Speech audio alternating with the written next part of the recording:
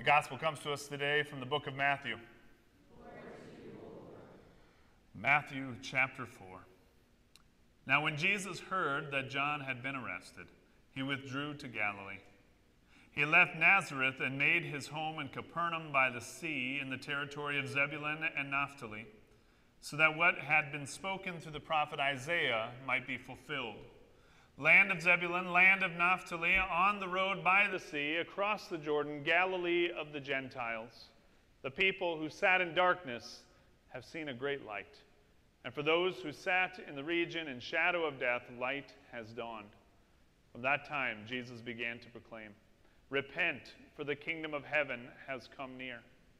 As he walked by the Sea of Galilee, he saw two brothers, Simon, who is called Peter, and Andrew, his brother, casting a net into the sea, for they were fishermen. And he said to them, "Follow me, and I will make you fish for people." Immediately they left their nets, and they followed him.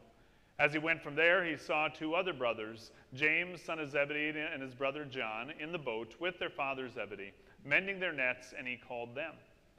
Immediately they left the boat and their father and followed him.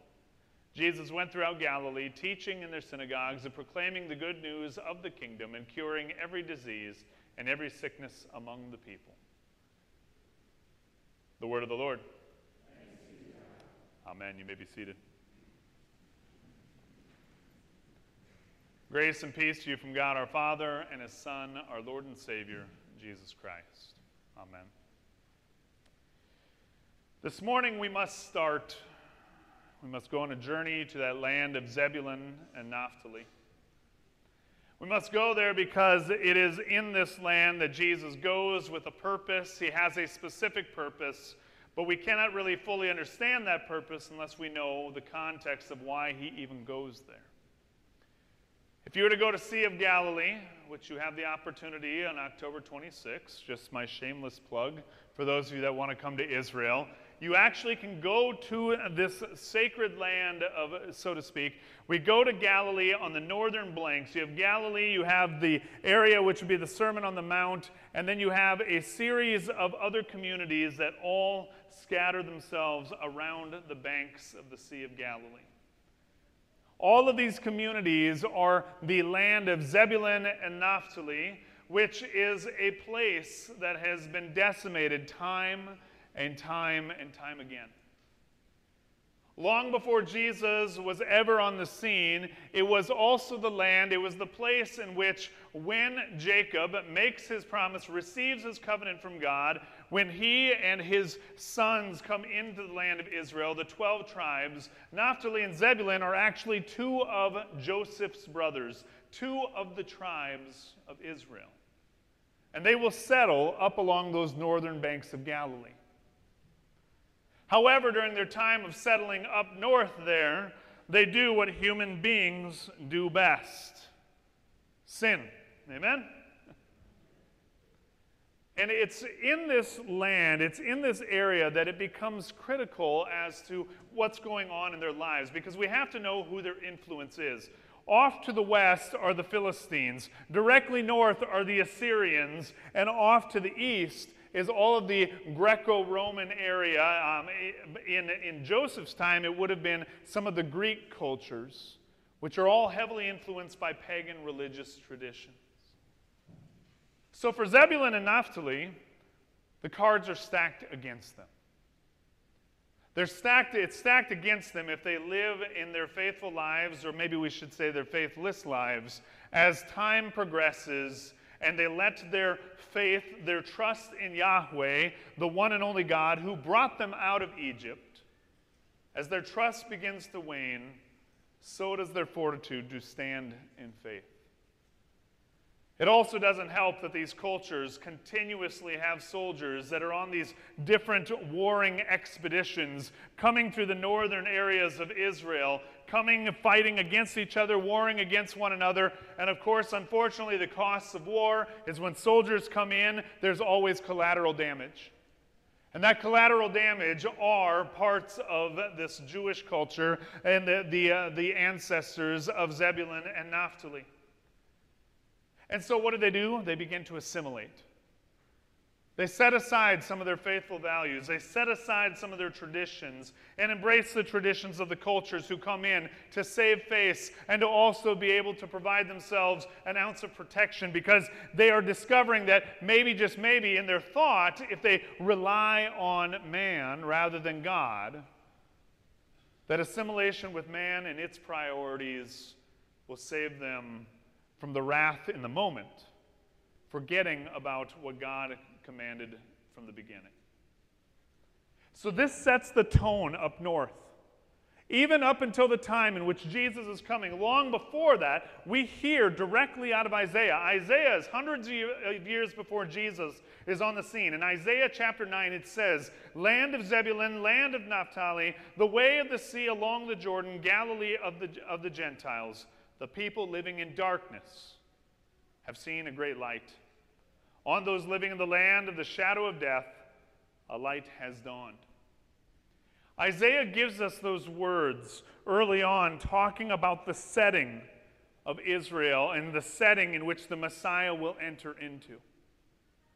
And at the end of Isaiah, of course, we hear this foreshadow of the virgin birth. We hear this foreshadowing of the Messiah who is to come, the Messiah who will bring the light into the darkness. And now Jesus, who has chosen and, quite frankly, was pushed out of his hometown of Nazareth, he comes down the way of the sea, which is one of the most beautiful places you'll ever see if you come with me to Israel. He comes down the way of the sea and sets up home in Capernaum, right smack dab on the north bank of Galilee. The light is coming into the darkness. Let's go there for a moment. The light.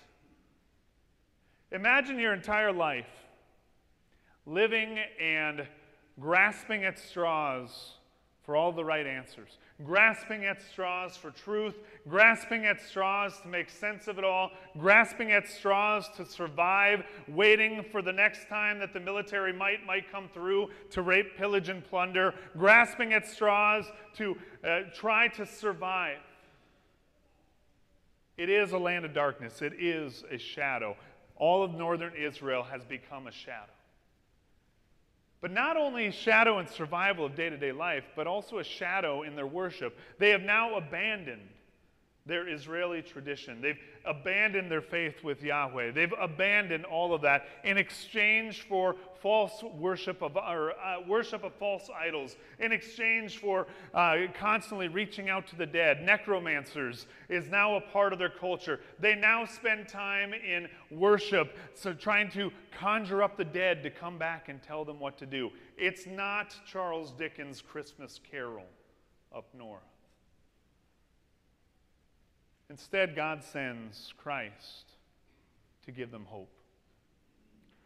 God, the divine in the flesh, walks into Zebulun and Naphtali and starts to do his work. It is where Jesus sets up shop, as I said. It's where he starts to cast out demons time and again. It's where he gives sight to the blind. It's where he cleanses the leper's skin.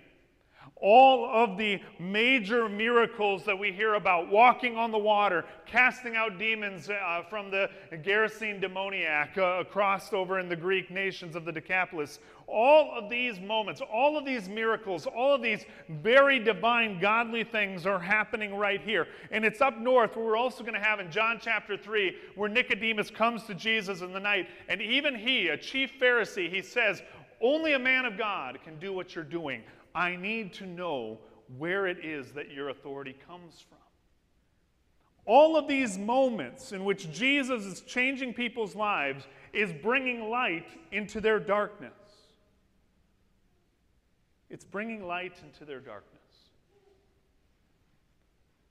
Now, in this morning's text, we also go from shifting there to hearing Jesus begin to preach. Because at this point in Matthew's gospel, Jesus has spent time talking to John the Baptist earlier down at the river about having this debate about who's worthy and who's unworthy of baptism. And then next, after that baptism, Jesus is thrust into the wilderness before heading back up north. And it's there that he will have a debate with the devil about being tested and who actually provides the bread of life.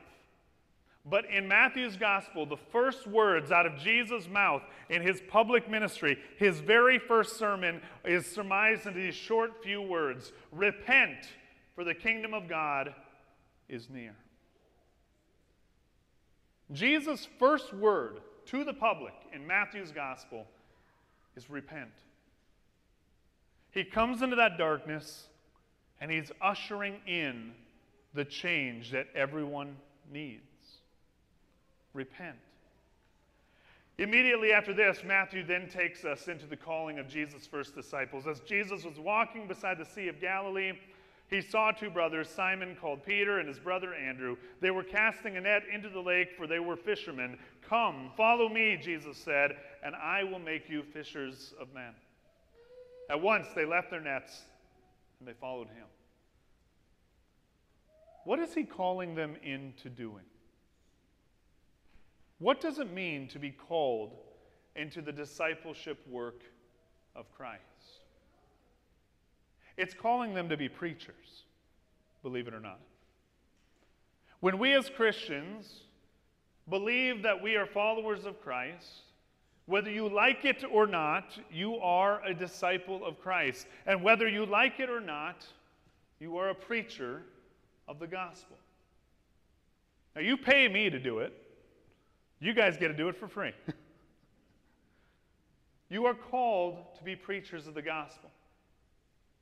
And what is the message that we preach?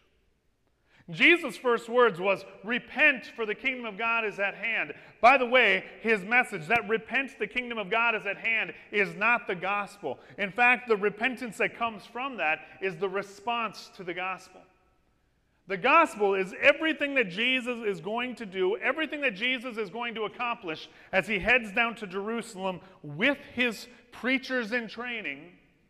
And that story of what happens in Jerusalem, that story of the cross, that story of death, that story of resurrection, that story of ascension into heaven is the gospel that they are learning to preach. What they are not going to preach is the culture of Zebulun and Naphtali. What they are not going to preach is summoning and conjuring up the dead, seeking wisdom from those who have gone before us. What they are not going to preach is the Roman secular culture. What they are being taught to preach is the love of God through the cross, which, as Paul says in Corinthians, and Nancy read for us, is a stumbling block and is foolishness for those who cannot understand what Jesus did on the cross. So if we are disciples like Peter and Andrew, James and John, if we are following them, if we are following Christ, what is the gospel that we preach? Well, maybe we start back with last week's text again. Last week in John's gospel, we had John the Baptist had just gotten done with his work down at the river. He had just finished the baptisms. And there is Jesus on the pathway about leaving the river. And it's at that point that John the Baptist points with his long bony finger and he says, "Behold, that is the Lamb of God who has come into this world to take away the sins of the world." John the Baptist is the preacher of all preachers. And what does he do? He points them out, and we heard that Andrew was one of them that decided to follow. And after, of course, spending time with Jesus, Andrew goes back to his brother Simon Peter, and he tells him about this Messiah and this encounter with Jesus. And it's there that Jesus calls Peter. He changes his name from Simon to Cephas, which means Peter.